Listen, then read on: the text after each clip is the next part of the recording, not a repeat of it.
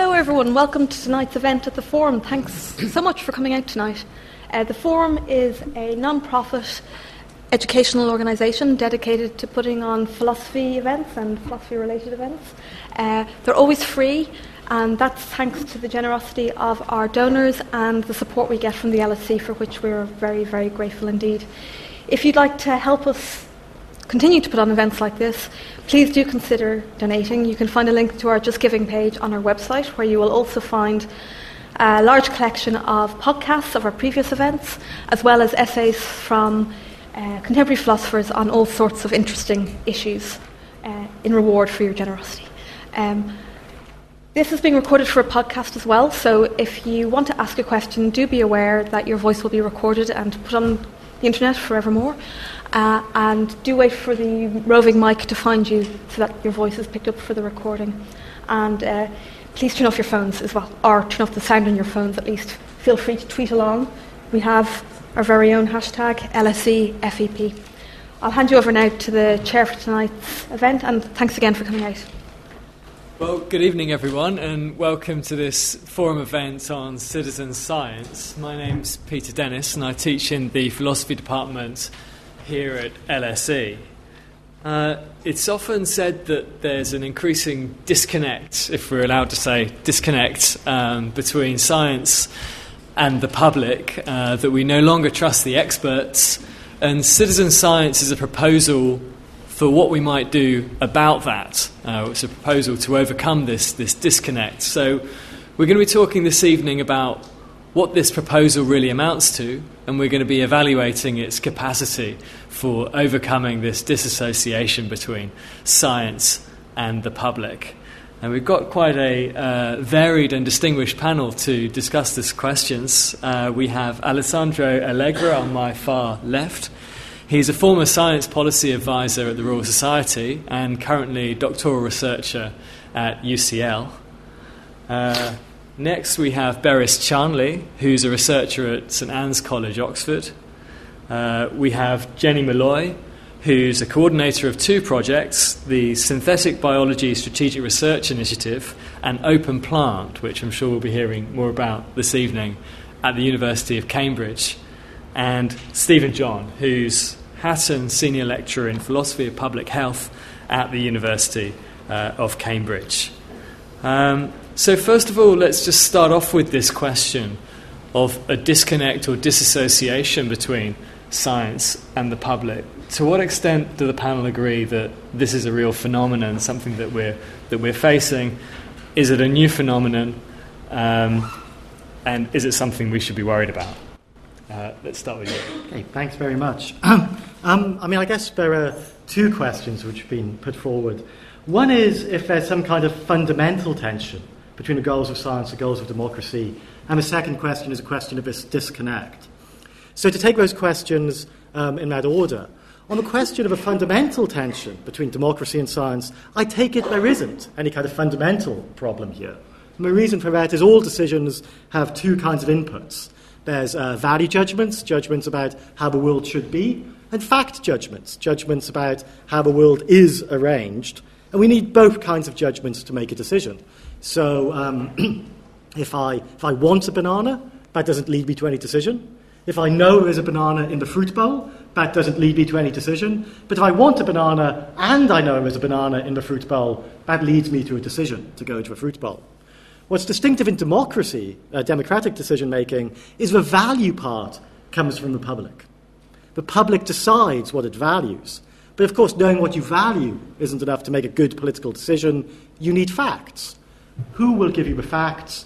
Well, in general, scientists are the people who decide on facts. So I take it at the most fundamental level. Science and democracy should work together. But there are at least two problems here. So in any democracy, if people are going to express their values in any sort of sensible way, they need to be well informed about the facts. If I care very deeply about climate change, but if I care very deeply about the environment, let's say, but I don't know that climate change is happening, then I might vote for a political party which doesn't represent my values. There's also a problem that any government decision is going to need input from scientists. And of course, the public need to be able to trust the scientists who are giving the input. If the public don't believe that scientists are people who are good at finding out the facts, then the public will feel that scientists are just another interest group, pushing policy one way, not a group who are providing useful factual information. So, of course, given all of that, even if there's no fundamental tension between science and democracy, there are going to be two troubling kinds of disconnect. One is when we have an ill-informed public, a public which just doesn't know the facts. And the other kind of disconnect is when we have a distrustful public, a public which doesn't think that scientists in general are good people to rely on for policy. But there are two problems here. Is the public ill-informed? Well, often people say they are. They'll quote statistics, facts, figures about ways in which scientists all believe blah, but the public doesn't believe blah. But of course, interpreting those facts and figures is, I think, very difficult. And the reason it's difficult is that often the public have good reason not to listen to the scientific experts. They're not making a kind of straightforward factual error. So here are two examples which I'm very interested in. Imagine this scientist says, the average man has this risk of prostate cancer.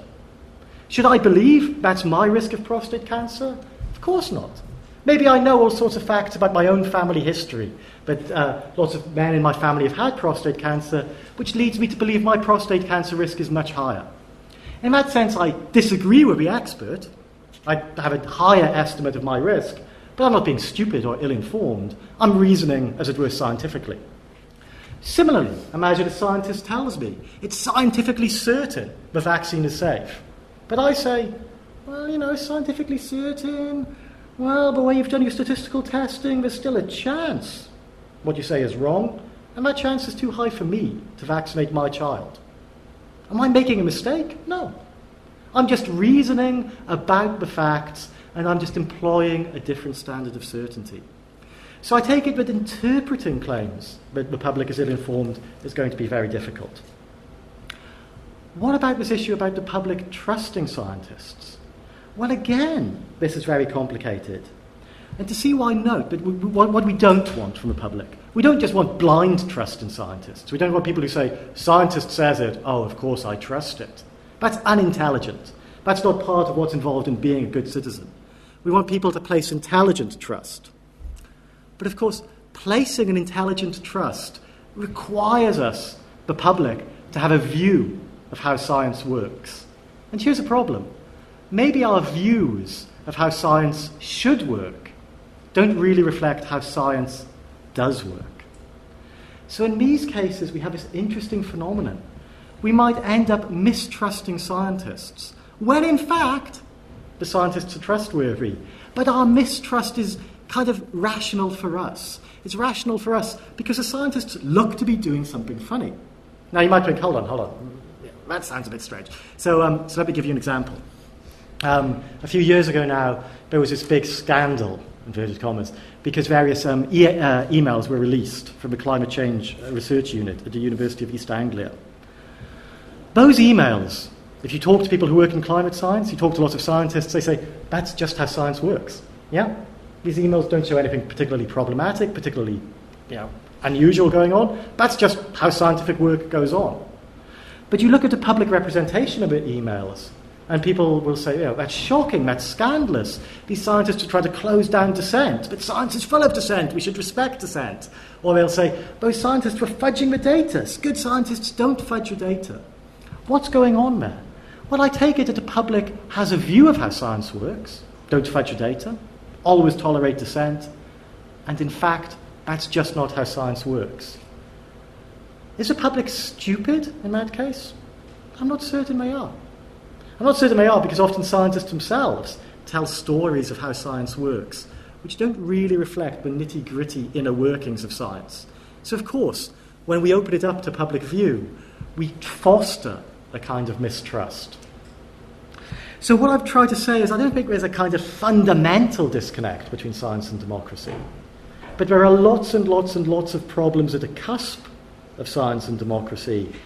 And resolving those problems is going to be very difficult, because the more we open up science, well, it's not clear that the more we open up science, the greater trust we generate. I take it that's one of the key problems we have here.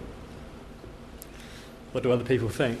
If I can chip in, I just want to elaborate on the second of the 2 points you made, the one about trust and about sort of like what image the public has of science, what image the scientists project of science. And I do think that although there is not necessarily a disconnect between the idea of science there is and democracy, there is a disconnect between the practice of institutionalized academic science and that ideal that we often hold, in the sense that, like, most science in universities these days is done within a very specific framework of incentives, of rewards, of goals, which are very different from that ideal picture of the scientist being someone uninterested in worldly matters who just seeks the truth in an ideal world. Well, first, science requires a lot of money these days, so there is big financial stakes in it.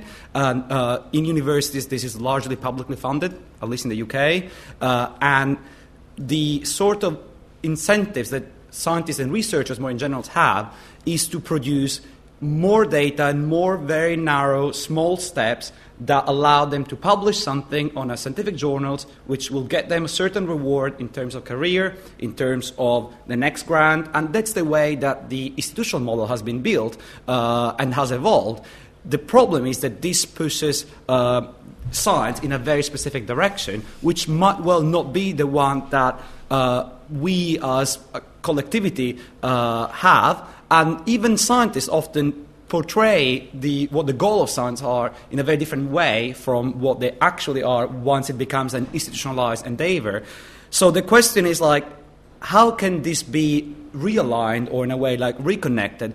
There is a lot of debate within the scientific community whether the current system of how we do science is fit for purpose, whether it produces useful knowledge, whether it produces reliable knowledge, and whether it actually serves wider societal purposes. I mean, eventually, as a lot of this research is funded with public money, it's quite legitimate for people to ask, is my money being spent well? This money could be spent on healthcare, it could be spent on defense, it could be spent on social welfare. And a big part of my job when I was at the Royal Society was to make a case for why the government should invest in science and research. I have lots of really good arguments why the government should invest in science and research. But I'm sure that someone working in the healthcare sector has very good arguments for why that money should be spent in that sector. And it's a very limited pot of money that governments have available. So if the goals of academic science are very narrow and only determined by its own structures, then there's bound to be a disconnect between the public and science, in a way, in that very specific context.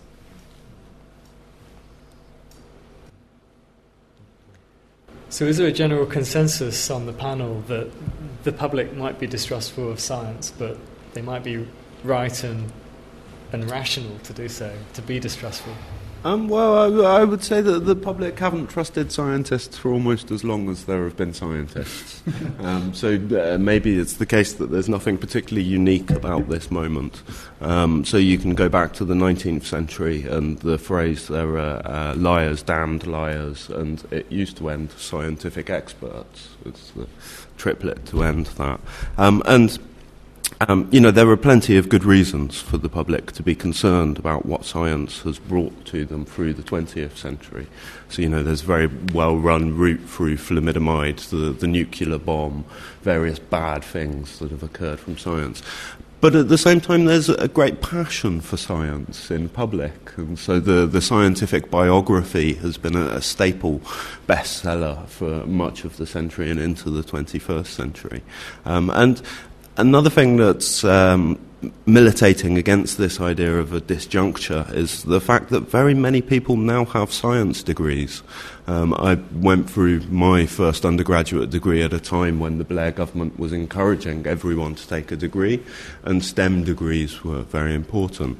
And those things link together, I think, in some senses. So I would say the public are sceptical about science, and they're right to be sceptical about science. And we should take them seriously on that. And so scholars have recently begun to look.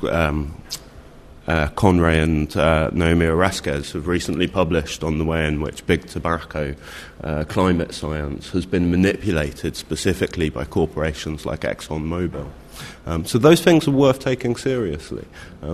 But at the same time, there is this shared wonderment, this joy in research, which seems to bring the public and scientists back together on very many occasions. I think I'd like to pick up on the point about it not being clear that opening up the science leads to increased public trust, because there is a big drive across lots of learned societies and also lots of learned societies and also research councils to make sure that scientific research is published transparently and accessible to more people. And if we have a populace that are more able to read and understand some of that science, but actually, I think to pick up on the point about institutional frameworks, a lot of that published science is essentially advertising for next grants, and kind of what you get in a paper is there is a big disjuncture, even as a scientist, between what you see in a paper and, like you say, the background work. And I think it's perhaps that is becoming more obvious as people are both understanding more about the process of doing science, but also more of the kind of raw material is being prioritised for publication and kind of is being more transparent through data sets and various other means. I mean, I think somewhere that, I think it's Martin Rudwick says somewhere that looking at a scientific paper to understand what scientists are doing is like looking at a peace treaty to understand what happened in the negotiations. You know, a peace treaty doesn't tell you anything about what really happened. It's, you know, I think there is so. I mean, maybe this is where one of the key problems comes in. There's the kind of the front-facing bit of science, and maybe that's also the part which, you know, is the exciting part, which we all feel wonderment at when we read the results, we read the papers, we read them in simplified form. But then there's also the drudge work of what actually happens behind the scenes. And of course, there's always a problem with. You know, it's like if you go to a theatre, what you see on the stage is wonderful, but if you could see what was going on backstage, it might just look a bit odd. And the worry here is that precisely what you get in science sometimes is once the backstage is opened up, what's on stage somehow seems less impressive. And maybe it shouldn't. You know, maybe the correct response is to think, wow, you know, they made this happen using that. You know, the same way you might go to a play and say, wow, they made this effect just using two people backstage, and yet somehow that doesn't happen in the scientific case. Not always, anyway, and I don't know why not. Can I build on this analogy? I think like this is true up to a point, in the sense that when you put up a theater show, you are doing that eventually for the audience, or at least, you know, everything that happens in the backstage is functional to what the audience will see, what happens on stage, while actually what I think happens in academic science is that all efforts are directed at putting up a show, but the show is not for the 500 people in the audience, but for those 10 colleagues of yours who are actually like sitting in the front row because they're your mates, and no matter if everyone else in the room does not understand, does not care about what you're doing, because those are the people who decide whether you get the next grant or the next promotion or whether you can continue doing your science. And that's a problem. This idea of the public face of science is quite interesting, because I suppose it's not the abstract of the research article that's the public face. I suppose it's a long way down the road. Most of those research articles are hidden behind paywalls, difficult to access, and even if you could access them, difficult to understand. Yeah. And maybe a related problem to that kind of public face and impressing the people is, of course, scientists then have all sorts of incentives to overpromise or overclaim what's going to happen. And then, of course, when that doesn't happen, that's bound to breed a certain kind of mistrust. Yeah, think about the Human Genome Project. You know, it's promised it's going to cure all these diseases, and then it doesn't. And then people say, well, don't worry, it wasn't really going to cure all the diseases. And so, but, you know, if someone is constantly telling you, I'm going to do something amazing, and then what they do is actually just pretty good, not amazing, well, that breeds a certain kind of distrust. But of course, saying what you're going to do is going to be amazing may be necessary to get the funding. So precisely the incentive structures, Alessandro was saying, creates these kinds of incentives to act in ways which might breed a kind of mistrust or a kind of problem, which I take to be a further worry here.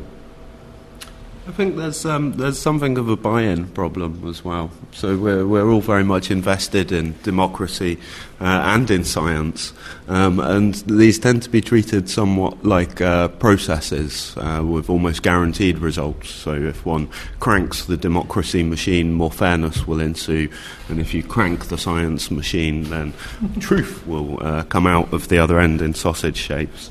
But if you talk to scientists and politicians in their off time, in this kind of second conversation that occurs within their own communities and spaces, they'll tell you that things are very much more provisional than that. And so with the Human Genome Project, one of the big things that came out is, guess what, we've only got a fraction of the number of genes that we thought we had, and much, much less than a potato. And that was actually a very exciting thing. That scientific misapprehension then became a fulcrum for a new understanding of epigenetics and other scientific effects. In some ways I would say that the key would be to broaden that education of the processual nature of both science and democracy, and so to show those backstage workings. And it's something to do with the English educational system, the way we're set up, but mostly we get taught things a certain way up until a certain level, let's say A-level, and then at degree level you're taught another set of facts, and then once you complete your degree you're told these were but mere approximations of the truth, and now you will discover the real truth of the matter. And so maybe more attention to epistemology, to thinking about thinking, would be apposite in these cases. I want to pick up on something that you said, Stephen, that there isn't a real fundamental tension between science and democracy. I wonder if others on the panel agree, because, I mean, here's one way you could try to set up this tension, is to say that democracy requires citizens to exercise their autonomy, their political autonomy. But then there's no point in exercising political autonomy, sort of deciding for yourself, unless you're also able to think for yourself and make up your own mind about what the evidence says in different cases. So that seems to be what democracy requires of us. But then science, at least if we're not scientists ourselves, that requires us to let somebody else do some thinking for us. So I believe that climate change is occurring, not because I've examined the evidence and believe it, but because experts say that it's happening. So I have a kind of almost blind faith in them. And that seems to be sort of doing the opposite of what democracy requires me to do.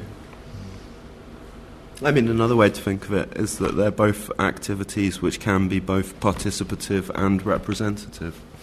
And I don't think there's anything necessarily antagonism or about those two systems that mean they have to both be representative or have to both be participative. We could imagine a participative democracy that is fueled by policy created by a participative knowledge generation system. We just happen to have the system that we have. I mean, it's also on that point. I mean, it becomes tricky, but of course we can autonomously give up our autonomy. I mean, that is tricky, but I mean, I could choose to let my wife choose what we're going to do tomorrow, and that's, in some sense, that I've given up my autonomy. But if I autonomously chose, then I might think, I just don't want to think about this. It's too much hard work. I want to focus on, I don't know, something more interesting for me. Right. So of course, but would you let her choose how to vote tomorrow? Maybe she's a lot wiser than I am. But no, I mean, I could see the worry. The worry, but yeah. We let politicians choose how to vote for us, right? That's right. I mean, it's built into a political system in some way. But yeah, it's very hard work being autonomous all of the time. And that's not a throwaway comment. It really is hard work. So there are good reasons to give it away sometimes. Yeah. But if I can build on that. I think an interesting difference is that both in science and in politics we delegate autonomy, but for different reasons, in the sense that when we elect someone to go into parliament and vote for us, we elect them because I imagine that we feel that we share their values. While if we sort of like alienate our autonomy to another scientist because basically we trust what they say. It's because we share the same epistemic values with them. So we accept the fact that we both share the same approach to knowledge in a certain systematic way, and therefore, if we take that for granted, we can accept what they say because we share that set of values. But those are different sets of values in a way.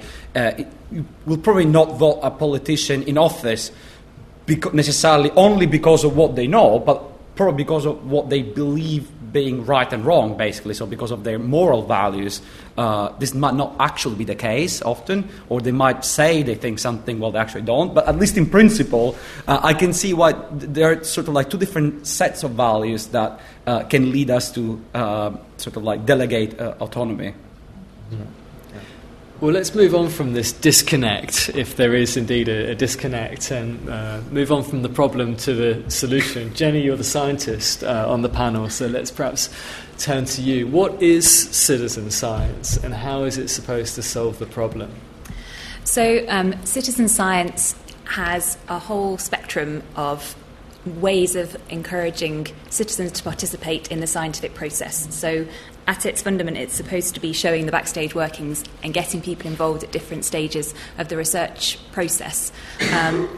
But sometimes that can be in a fairly guided and not very autonomous way. So quite frequently citizen science projects are encouraging members of the public to gather data. So a lot of ecological studies, some of you may even have participated in natural recording. That's a citizen science activity that's had a very long history in the UK, over a century of natural history groups getting together, walking along particular transects and counting the biodiversity of their area. And that's exploded since we've got now the internet and smartphones. We can take photos on the go, we can analyse and look at images from other people. So there's a lot of data collection that kind of distributed groups are being used to gather. But it's somewhat rarer that those same groups would then go on to analyse that data and come up with distribution maps for the UK, think about the conservation policy implications. And then if we move along after the data's been collected, there are other citizen science projects which really take citizens to do some of the data analysis, although more often it's coding up the data. So you may be familiar with Zooniverse, which is a huge online platform with many hundreds of thousands of users that analyse galaxies and determine if they're one of 5 different types of galaxy. They have applications where you can identify species, applications where you can transcribe interesting historical documents. And so that's, again, using the distributed crowd of the public to input into science. But yet again, people are providing data to scientists, and at some point at the end of a long process a paper will come which they probably can't read because it's probably behind a paywall. And so a lot of the citizen science projects that we see do involve citizens in small parts of the scientific process, but I'd argue that the majority of them are not really showing the backstage workings in any meaningful way. But what they are, the intention is really to increase public interest and to an extent understanding of the science. And often these are accompanied by educational programmes, by outreach programmes, by information online, and that's great. But there are other projects which are really looking at how you get people engaged in the process of gathering, analysing and taking meaning from the data in a slightly more whole way. So, for example, some citizen science projects that come out of environmental justice movements, for example, are looking at environmental sensing, water quality sensing, looking at air pollution, looking at heavy metal contamination in different areas. And a lot of that science that stems from a grassroots political activism and a need for facts in order to take evidence to policymakers to try and influence some change in your own community. That type of citizen science tends to have more involvement at all stages of the process. And so there are quite a few examples in the US. There's one group called Public Lab who do a lot of this type of work, and they work with communities who essentially are getting sick because of something in their environment. And they'll often look at very low-cost devices and sensors that they can work together to craft, create, go out, sense the data, gather it together, take meaning from it and use it as evidence. I think the part of the problem is then what happens at that point, because the standard of evidence that a government department may have for actually enacting change may be somewhat different from the level of evidence that citizens are able to provide. And even if the level of evidence is sufficient, whether that actually leads to political action and leads to benefit to those people is also questionable. So, and that can kind of be quite disempowering in some ways, in that you're going, you think you have all that you need, and actually the political process gets in the way. And quite often these people could be going against surveys that have already been conducted, but maybe they were by scientists that not only work for government but also could be employed by industry who are creating the contamination issues in the first place. This is quite a problem in communities around mines. The mine assessors will say there's no problem, but that's not what the local communities feel, and sometimes it's not backed up by the data that they collect either. So I think there's different levels of citizen science, different levels of participation, and different levels of going behind the curtain and seeing the people running around with two coconuts making the horse noises. So it's clearly a system that has potential for people to understand the inner workings and also the kind of the uncertainties that come with doing science and the statistical analysis that you have to make. You know, not all readings are going to be uniform. So that kind of system is potentially has a good role to play. But I would say those projects at the moment are in the minority of what the kind of larger grouping of citizen science projects have to offer. And I'm interested in, if the panel has other examples to bring to the table on that side of things. And so I guess I'm optimistic that a lot of these projects could really kind of show people and empower people to do science and scientific investigations themselves. So one thing I'm interested in is biology and enabling technologies for biology, making them lower cost, more accessible for people to perform biological experiments either in community labs or at home. And there's a growing movement for people to explore in a DIY sense biology. And so some of the initiatives like OpenPlant are producing open source biological tools and materials, from scientific equipment through to biological reagents and through to protocols as well for people to do things. I think we're very much in the infancy of that particular brand of citizen science, and I'm very excited to see where it goes. So far, there have been quite a few groups that have explored and done some really interesting creative work with artists and designers, and some who've gone forwards to make small startup companies. But there's, I'd say, not in that particular space, not huge evidence for an influence on policy at this stage. But I'm interested to see where we head. I'd like to make a philosophical point, sort of like following up on this, which is that science tends to work by finding general causal explanations for events, and usually the more general, the better. So a theory that can explain more, it's usually considered to be like a better scientific theory because it can cover like a wide variety of instances. But when it comes to policy interventions, you need to know the specific causal mechanisms that are at work in that specific context. And of course, having the general understanding is very useful, but it's not enough. And if the reward mechanisms of science tend to promote only or mostly the general high-level understanding, then there will be a gap in knowledge. And especially in those instances, local communities, we can call it citizen science, we can call it engagement at the local level by universities or many other ways, they can help fill in the gap by looking specifically at what's happening in that context. Of course, by reconnecting it to the wider, higher-level explanations, but also looking at what's happening in this context, because most mechanisms that require policy intervention are so complex that no simple model can describe them. You need to understand what's happening on the ground, and there could be even like good epistemological arguments for why that deeper understanding is actually more useful than the higher level understanding. And there has been a lot of critique of the idea that you can just generalize policy interventions just because something worked in this context, it must work in all contexts which are roughly similar. And it's that level of that sort of like division of epistemic labor in a way. You need the high level, but you also need the very local specific level. And that's where those mechanisms can be very useful, I think. Absolutely. And a lot of the current projects are very much focused at a local level because that's what motivates people to get involved. It's their own problems that they see. And the mechanisms for getting involved in the higher level experimentation, it's a lot of the science that people do in their own communities is much lower cost than the kind of the theoretical or the particle physics experiments, the large scale big data experiments that you might see in universities. And I don't see, in a practical sense, that gap being bridged anytime soon.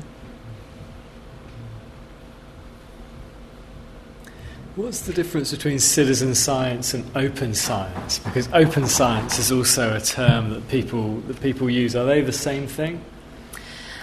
So open science also has a variety of meanings depending on what you look at. But again, it's a kind of spectrum of approaches to making knowledge. So in general, people can take it to mean opening up any stage of the scientific process, but more often it's opening up access to the outputs of research. So papers, which is usually referred to as open access, but that means the journal articles, which, as we discussed earlier, are often just the kind of the very end of the road and don't reflect the work that's gone along the way. There's a bigger push now to publish data sets as well, so open data in science, and also the tools of research, which is an area that I'm particularly interested in. So hardware designs, the enabling technologies to do the science, and that's coming along. So all of that sort of falls within this spectrum of open science. They are often conflated, but I'd argue that a lot of citizen science, as I mentioned before, is not particularly open in that people will come do some labour essentially for some scientists, but then the data that they've generated goes to the scientists who then produce a paper that's not fed necessarily back to the participants, and they don't often see their contributions.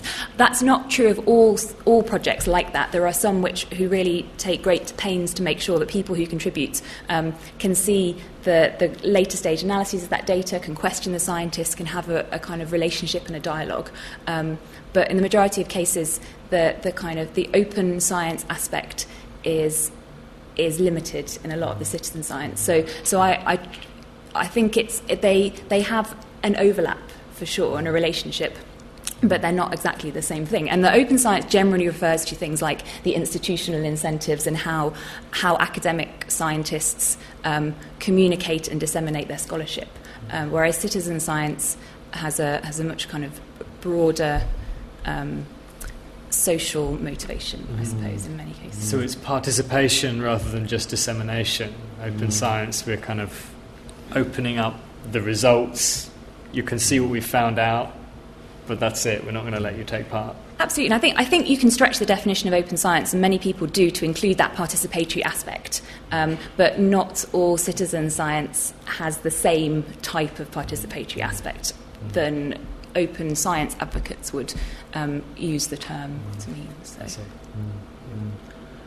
There is a related concept in the field of industrial R&D, which is that of open innovation, which is the idea that while in the past most research and development within industry was done in-house, if you think of like pharmaceutical industries, they used to have really big research laboratories. Now it's actually a much more open process. By open means that there is many more stakeholders involved.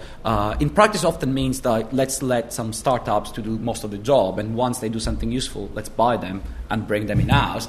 But in the more positive way, it's like the idea of fostering an environment where different groups and people, institutions, all work around the same problems with different perspectives. They have access to some shared resources and they're in dialogue. And there's probably like one bigger player, which will be the one who might end up, for example, like commercializing the drug, if that's the case, let's say. But others can bring in relevant knowledge. For example, patient groups can play a very important role, and often there is a fine line between citizen science and patient groups' involvement in scientific research. And again, it's not exactly the same as open science, but it does share some common points. Yeah, and I think if you take open science to its extreme, there's an interesting question about, so a lot of citizen science projects are designed as such, so they actually put in frameworks for those citizens to participate, rather than designing the project to be open to participation from professional scientists or anybody else, and then citizens kind of joining, making an autonomous choice to join as a participant, but without it necessarily being directly advertised to them. So there's Open Source Malaria, based out of Sydney, are a very open science project. They're open source drug discovery, and they're all of their lab meetings are streamed on Google Hangout. All of their to-do lists for the lab are on GitHub, which is a sort of software sharing site. So essentially, and you can watch their lab notebooks being updated in real time online, if you're on Australia time, of course. So you get an immediate insight into all of the background inner workings, and anybody is able to participate.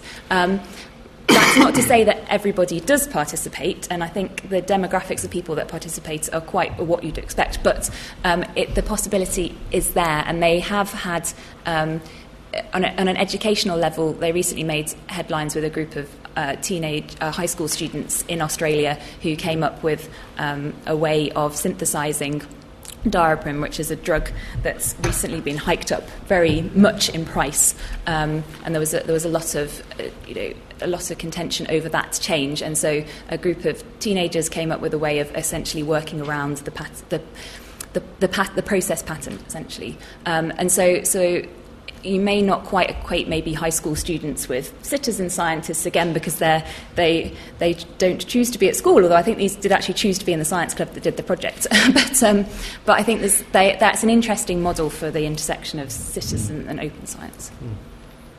I've got to say, on reading scientific papers, they're really boring and quite dull, and there's a reason why they're not very kind of popular literature. Absolutely.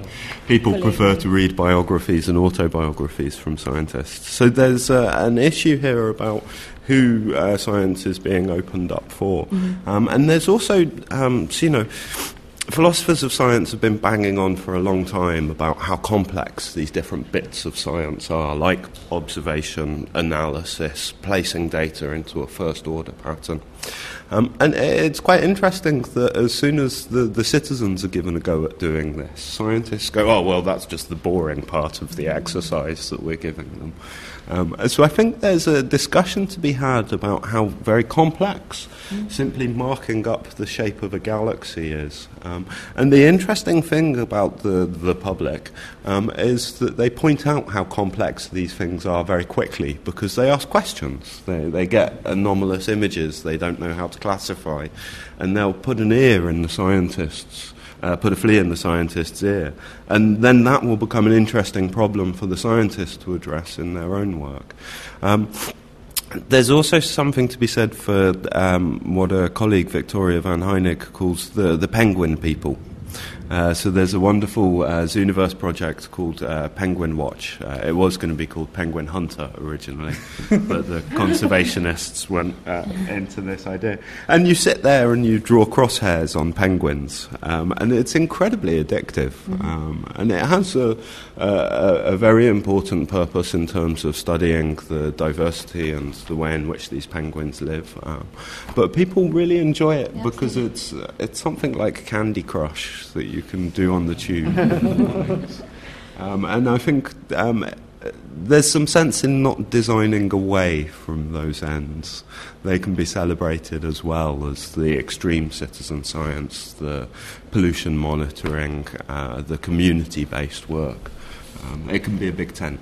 Absolutely, I completely agree, and I sort of did Zooniverse a disservice in my description as well for brevity, but they do have a whole series of frameworks in which people can interact, like you say, and so if you enable people, even though in some respects, the task that you're giving people may be, and I agree, it's not simple in many cases, but it's quite constrained. Actually, if you then open up additional data and provide people communication structures like forums, you do see much more engagement. And Zooniverse certainly did that. I saw a talk by Chris Lintott where he said that they originally they weren't planning to necessarily include additional data about the galaxies, like the spectra and other kind of more detail. And they sort of put it up really just because they didn't not put it up. It wasn't a deliberate decision. And actually, some people on Zooniverse really got into it. And like you say, we're picking up anomalies in images. We're really going back to the data. And as a community, coming up with hypotheses that they were sending the scientists, and to the extent that the scientists don't really have time to pursue them more necessarily. And I think, and again, that's kind of how do you design the system of doing citizen science such that those conversations can take place with people who want to dive deeper and really engage. Another interesting thing about the Zooniverse is that they, this online platform processes huge amounts of data using citizens. And they had thought that what would happen is they would take their terabytes of data, let's say their images of galaxies, give them to millions of citizens. The citizens would produce a catalogue with a first order of organisation, hand it back to the scientists who would say thank you very much, take the results and produce science. What they found happens in almost every single case is they end up reading the participants' conversations in the forums that are built around the data because the participants alight on the most interesting parts of the data set almost immediately, and they become the kind of guide to the scientists through this data as to what's going to be interesting and require further attention. Well, let's take a short break and take some audience questions. If you have a question, then if you leave your hand up and wait for the mic to come to you, because we want you to be recorded on the podcast. Elias.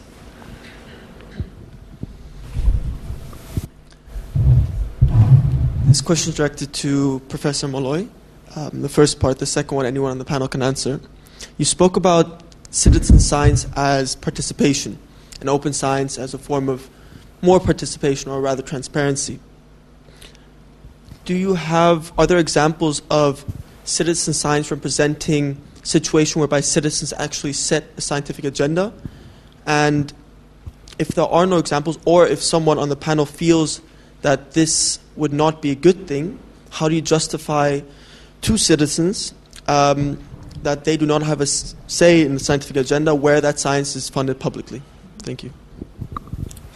I'd say there are fewer examples in terms of projects that have been set up to gather ideas for science from citizens and then enact it. But there's something called science shops, which are set up in some universities, which are essentially designed to do just that, to allow citizens to come with questions that they want to be answered, and to try and create capacity locally for researchers to answer those questions. So that there definitely are some structures in place. Off the top of my head, I can't think of a list of projects that have come out of those types of initiatives, but there's certainly interest in growing that movement and seeing how you can have more of a feedback mechanism. I think certainly even in the more traditional citizen science projects, there is a role for citizens who are engaged to direct that research to the interesting parts, or to come up with their own hypotheses, and sometimes that's really encouraged. There's a game called Eterna, E-T-R-N-A, and that's essentially a RNA folding game, but the players of the game are also able to propose hypotheses which researchers will test, and then if it's interesting, they will work with those original proposers to write the paper and I think that's a really nice mechanism of rewarding and encouraging participation.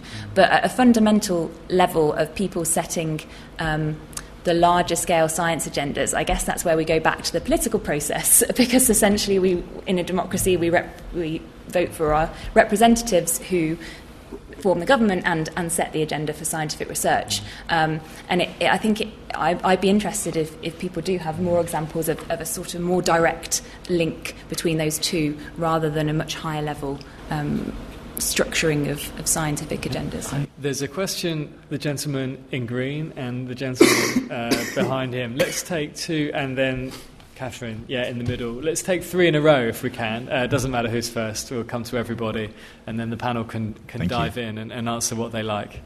I guess this is a slightly different question. I suppose a lot of the examples you gave of citizen science was around people going out and collecting data and somehow channeling that back to scientists who then come up with a study or a paper. Where do you see the line between that type of interaction or participation versus, some of the instances where people collect or actually generate data through their behavior? And obviously, I'm talking about, Google searches, the stuff we do on Facebook. A lot of really good data that could be used in all sorts of different areas. Is that to you citizen science, or is that something completely different? And then I guess a question that's attached to that is, I think a lot of people are reluctant to share personal information and data. I don't know what happened. Because they're worried that it's going to get commercialized and some bad happens to them.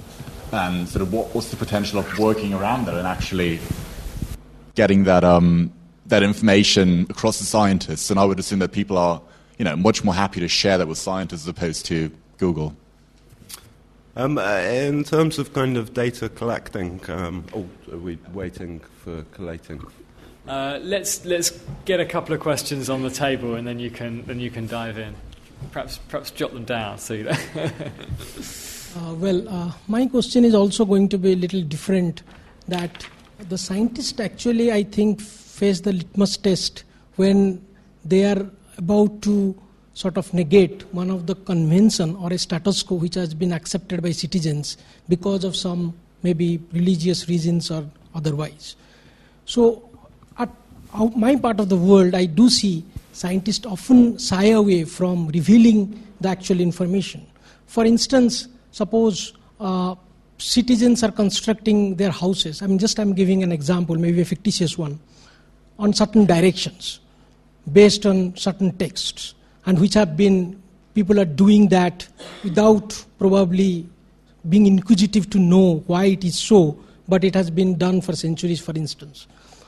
In those cases, scientists unfortunately don't come forward and say the truth, maybe at the risk of becoming unpopular, or maybe the reasons, or maybe they themselves.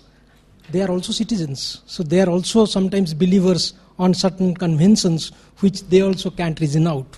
So I think when we talk of citizen science, this aspect of science as scientists, as educators, need to be discussed, where it is not only a sort of making citizens as a part of scientific process, but actually not shying away from the truth and telling the truth up front.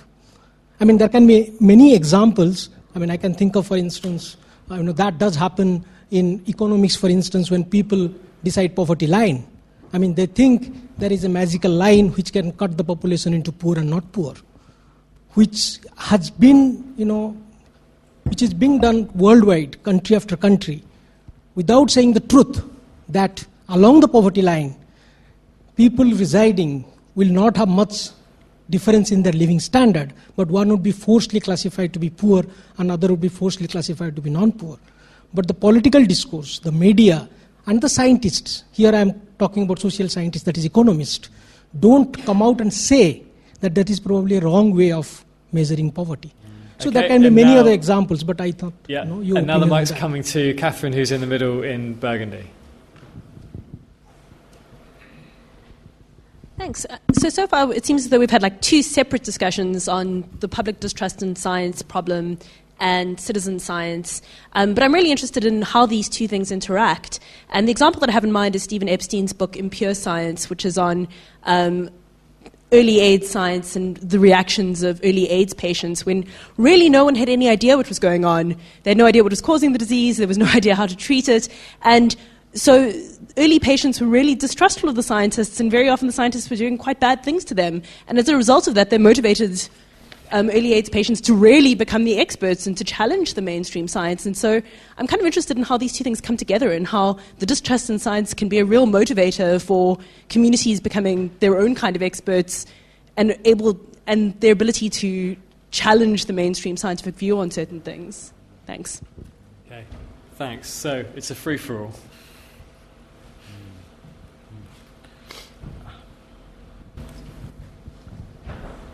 Can I say something about, there's a very interesting question about, all the questions are very interesting, but this question about the scientists, there's a question focusing on citizens acting as scientists, but of course there's a question about scientists acting as citizens as well, I take it, but you might think scientists themselves have an obligation to speak up and to speak the truth and to put forward views to policymakers, to fellow citizens, to challenge various harmful conventions or various bad policies. And I think there's a very, very interesting question here, actually, about the ways in which scientists' responsibilities as citizens do or don't intersect with their responsibilities as scientists. So one place you might see that is in the kind of climate science example, where some climate scientists believe that climate scientists are kind of too scientifically reticent.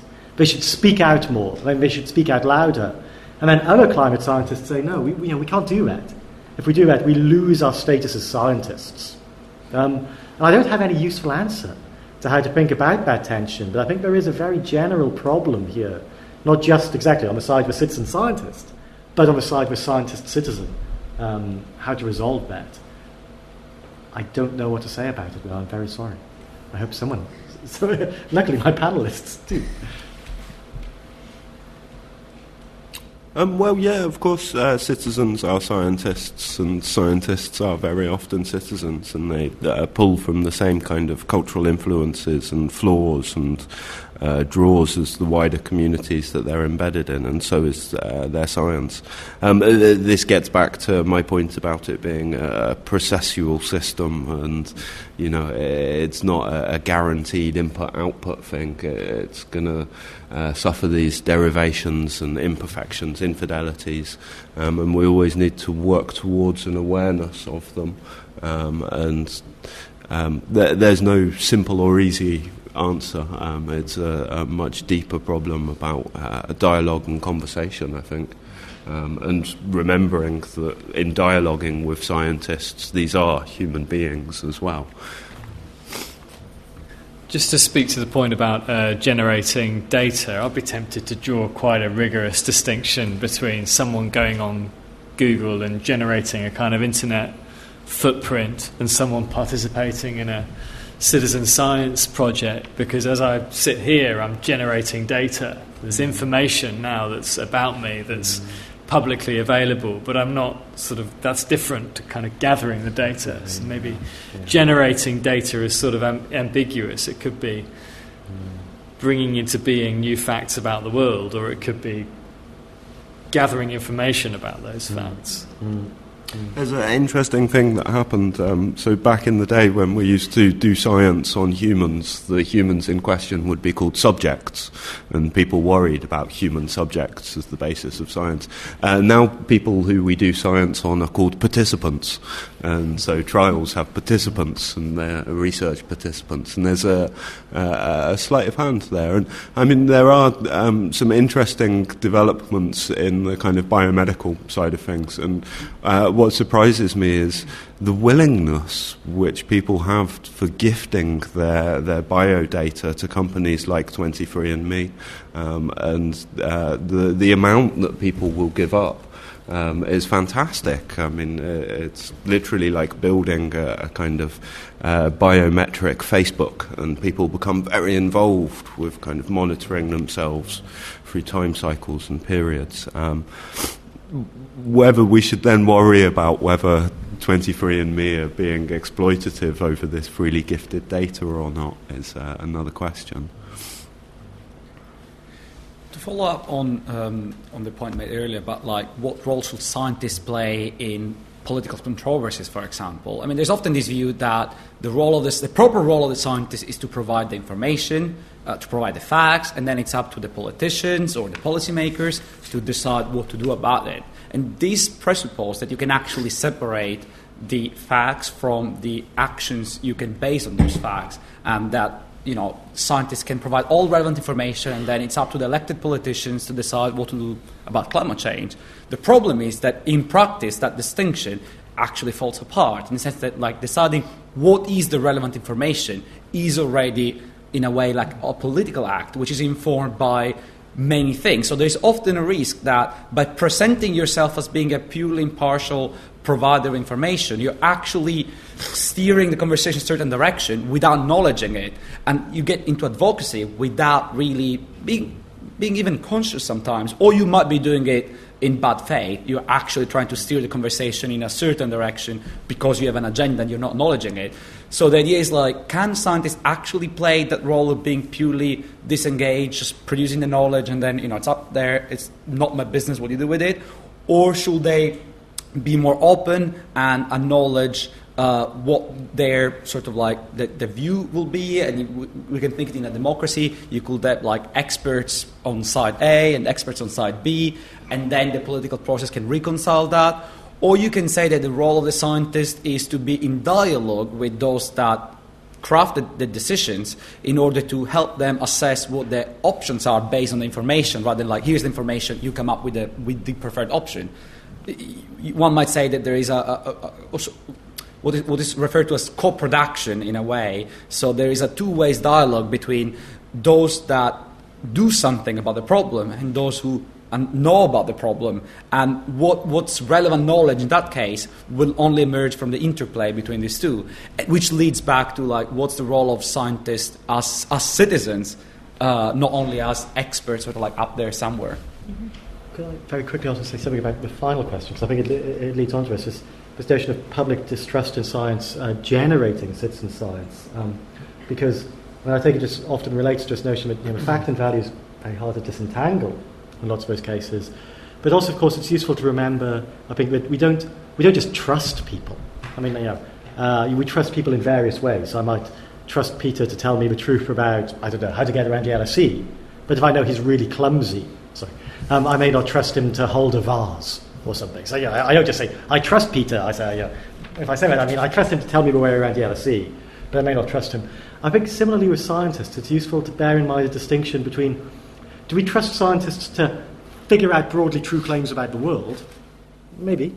Do we trust scientists to engage with corporations who are funding them in ways which promote the public good or the common good? Or in the AIDS case, do we trust the scientists to really take the values of patients to heart?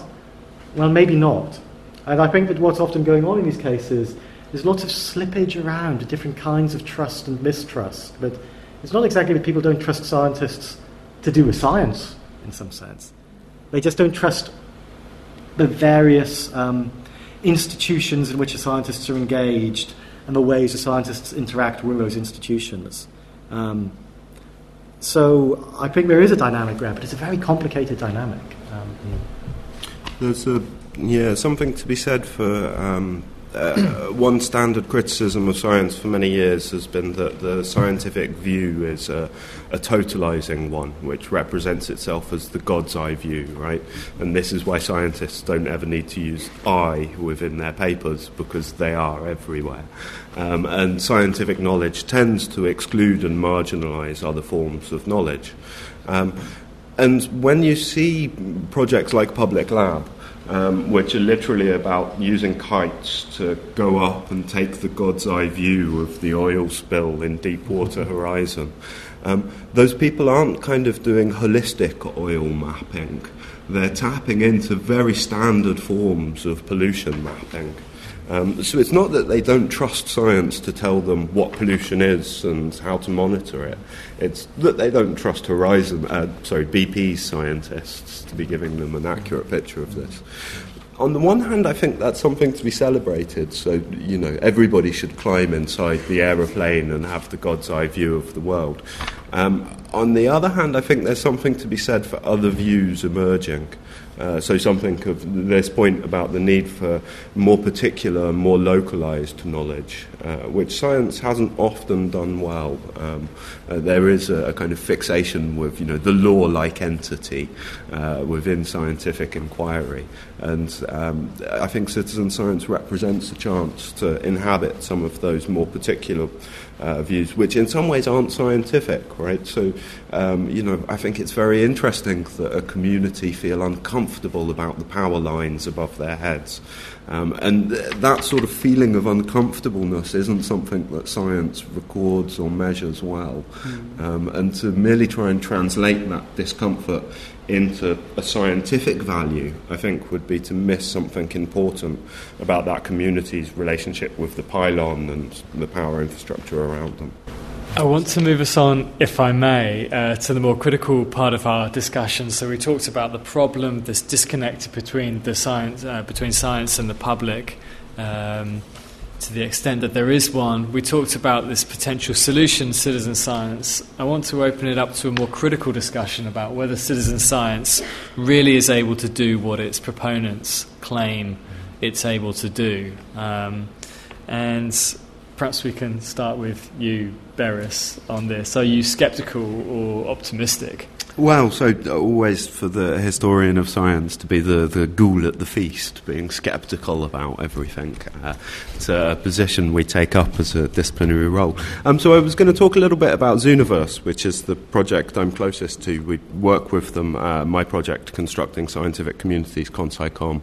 And they've got something like 55 projects on their online platform now, everything from astrophysics to penguin watching to working with the materials at the Tate Museum. And they've produced like 135 peer-reviewed papers since 2006, which is a phenomenal rate of output. They have now over 1.4 million kind of sign-ups and well over 1 million active members, which kind of puts them behind Indonesia as the second biggest army in the world. And they do things ranging from classification through to the collection of data. And there's even now a facility for you to go to the Zooniverse and build your own project. So have data, they will provide the infrastructure for you to show it to a crowd and get them to classify, work with it, manipulate it. So citizen science on those terms has been incredibly successful. But if those terms are to produce science and to engage people in the scientific process, then there's nothing very new about this at all. So back in the 19th century, a figure who I work on, Eleanor Ann Ormerod, part of the scientific establishment, great friends with the Dalston Hookers and the Darwins, she would collect 2,000 pieces of correspondence on injurious insects every year and produce notes of reports of observations of injurious insects, volume, that she would send out to farms around the country for less than the cost of production. In this kind of bottom-up pedagogical strategy to inform communities about entomology so they could have more productive farming and agriculture. So that's kind of 120 years ago, and it looks very similar to some of the things that are happening now. In fact, you can spot ladybirds in this country and watch out for a particular invasive type of ladybird species in one citizen science project. So, citizen science, I would say, is it's a kind of nebulous, ambiguous, difficult term, which seems to have been applied to something that's been happening through much of the 20th century to greater or lesser degrees. And so, I mean, what use is... that was my first piece of scepticism. Nothing new happening here. So my second piece of scepticism is a terrible word, not quite sure what it means. And a citizen and science are two very different types of things which don't sit well together in the formation. So given that it also doesn't really describe in any meaningful way the range of activities that go on within citizen science, these research projects, what use is it to us? Well, I think what it really points up is a series of questions about science. Should science be public or private? Should it be democratic, participative, technocratic, elitist? Should it be conducted in an open-ended way or for particular social purposes? And these are all questions that people want to ask the citizen science movement at the moment, as though there were such a thing that could summon up its voice together and respond.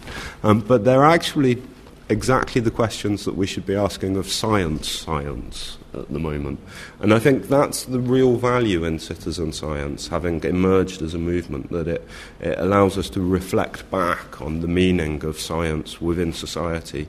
And the difference between Ormerod and now is the structures in which science occurs. So Ormerod in the 19th century is a kind of aristocratic, independently wealthy, writing letters to horticulturalists, nurserymen, farmers, and receiving them back through the penny post. The Zooniverse is a research outfit within a university, subject to funding structures, part of the government's policy, operating in a world which involves a lot of entrepreneurial startups within the innovation economy. So it's those structures around science which are new, actually, and not this label citizen science. And once those structures become very obvious as citizen science makes them, then we should start having, conversations about what's the point of a university degree, what's the point of scientific research, what's the point of a startup company, innovation. And I think that's my third piece of scepticism. The term actually enjoins a much wider conversation that we should be having. 3 chapters of scepticism from Darius. What do other people think? So, can I add to some skepticism and also some cynicism? I think one has always to be very careful when something gets branded as citizen science, because scientists are very clever people usually, and if they spot a good opportunity for PR, they'll take it. If they know that portraying something as public engagement is a good thing because you get brownie points for that, they'll do that. It doesn't mean that it's actually public engagement, it's actually a two-way dialogue, but if it looks enough like it, they will go that way. Not in bad faith, it's it's a quite sensible thing to do, but at the same time, if everything becomes citizen science, it becomes a little bit, a bit meaningless in a way, and it's a bit too easy for labels to be attached to things rather than actually things to change. And I don't have any constructive proposal about it. Just saying look twice. To add to the cynicism, skepticism, just concern. Also to follow up, I think on something Jenny was saying, which is really, really interesting, is of course, often citizens do science. But what's most interesting in citizen science, I take it, is often the cases where they're doing science as citizens because they want to have an impact on policy in some local area and so on. But of course, there's also this very difficult issue about there's doing science and there's being heard or being listened to. And of course, part of the problem here is all of us all the time. We decide who to trust by looking at their credentials, looking at their background. Even if, imagine I just, in my back garden, built some wonderful particle accelerator and proved the existence of a God particle and told you, imagine I did it really well and told you all this. You wouldn't believe me. Of course not, because I don't have a degree in physics. And that's completely kind of rational and sensible. You have to find your way in this complex world. So I take it part of the problem we have is that even when citizen scientists do great citizen science, trusting the citizen scientist is hard. It involves a particular kind of leap, particular kind of going outside exactly what's the point of a university degree, questioning the structures, where taking that leap may often be justified, but it's not always easy or obvious how you should do it. So I take it this is just one of the kind of underlying tensions here. I think that's true. There are a lot of publications justifying why you should believe citizen scientists, by scientists, for other scientists.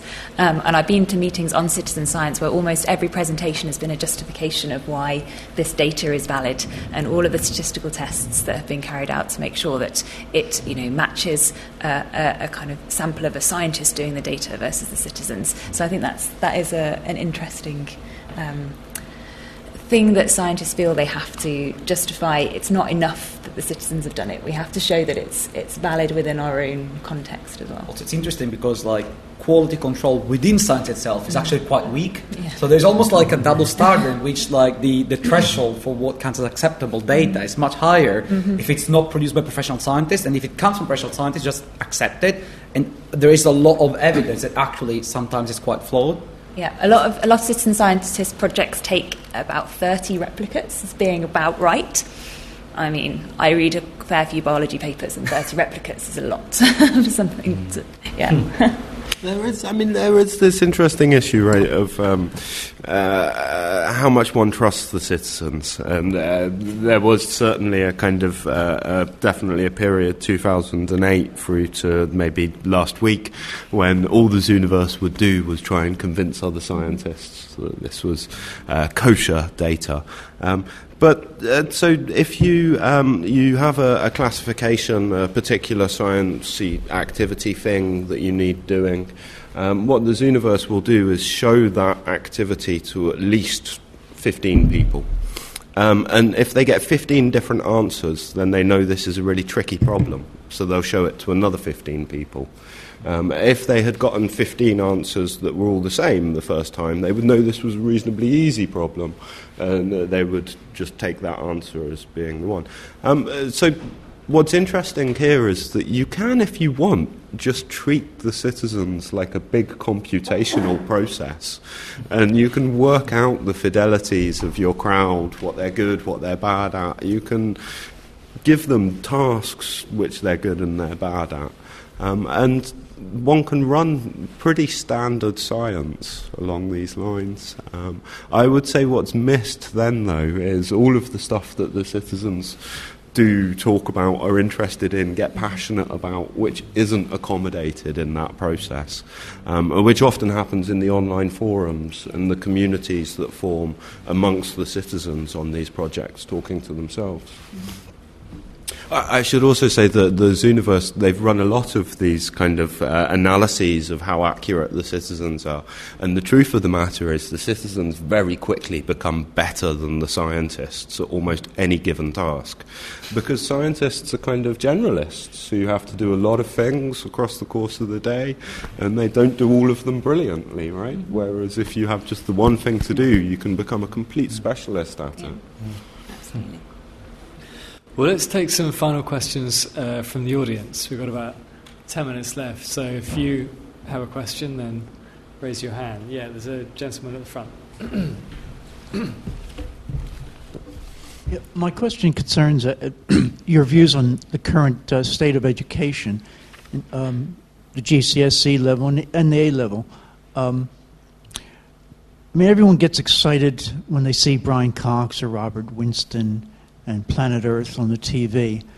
But I'm wondering if more could be done amongst young people in terms of bringing them into a fuller awareness of how science endeavors actually affects their lives. For instance, the food that they eat. I mean, it's more or less accepted now that certain things, white sugar, tobacco, alcohol, are really very detrimental. Now, would it be difficult to bring that to bring that to the forefront within the schools? Now, some things like GM crops, that's very debatable. Some things are less debatable. Climate change, fracking, for instance. And what I'm saying is making it more practical so that people within the educational system become fully knowledgeable in terms of what's happening in science and how it's affecting them. Should we jump in? Jump in. So I would say, I mean, nutritional science is an interesting example, right? If you went about teaching kids that nutritional science was a good model of good science, you'd run into problems, right? Because you'd have to tell them, oh, well, look, we've completely upended the advice we give about what you should eat. And it turns out the original advice was to do with kind of egotism, the particular career of the person who was advising against sugar and making it seem like a bad thing. So I would argue that actually nutritional science is the key example to teach of science to children, because it shows them precisely how there can be problems with the process. I would say, though, also that in some ways, maybe kids don't need to be more aware of science these days. I mean, science really is a major part of our lives in a day-to-day way, and our thinking about how to solve the problems in the future, and our thinking about our futures. And so I would argue for kind of getting them to think about things outside of science a little bit more. Any other questions? Can I, if there's no other question I want to ask to answer a previous question, but if there's... I could ask all kinds of questions. If you can wait till the mic, then we shall have at least one question. Yes, hi. I wanted to bring it slightly more back to the question of science and democracy and the disconnect and the big question at the moment with the distrust of scientists that lead to maybe, say the Trump administration now having all kinds of people at the heart of it who are climate skeptics, for example, and really have a very large electorate behind them who are perfectly happy to disregard scientists and the voice of scientists. And there was we started off this evening with the problem of connecting values and maybe the kind of the more reasoned thought process. And it seems to me that the values that this science community, and certainly all of you here tonight have espoused, are based on empirical fairness, truth. These aren't the only values out there in the political world, as well. In terms of democracy, it seems to me that your values are kind of Western, rather left-leaning, possibly I might say, values, and that there's a whole other set of values which aren't represented. I mean, where we've seen them empowered in sort of recent kind of populist democratic events. And I'm not sure how the scientific community are going to address all those other values, the values of, faith and loyalty, the other values that exist out there in the political democratic. I think one should be very careful here. This goes back to, I think, a point which was made earlier. But you find very few people who explicitly say they don't think scientific research done well will lead to true claims. So consider, even the climate skeptic or the climate denier, they very rarely say something along the lines of, the climate scientists say it, but I'm just not going to listen. Instead, they will look for reasons why you shouldn't trust the climate scientist.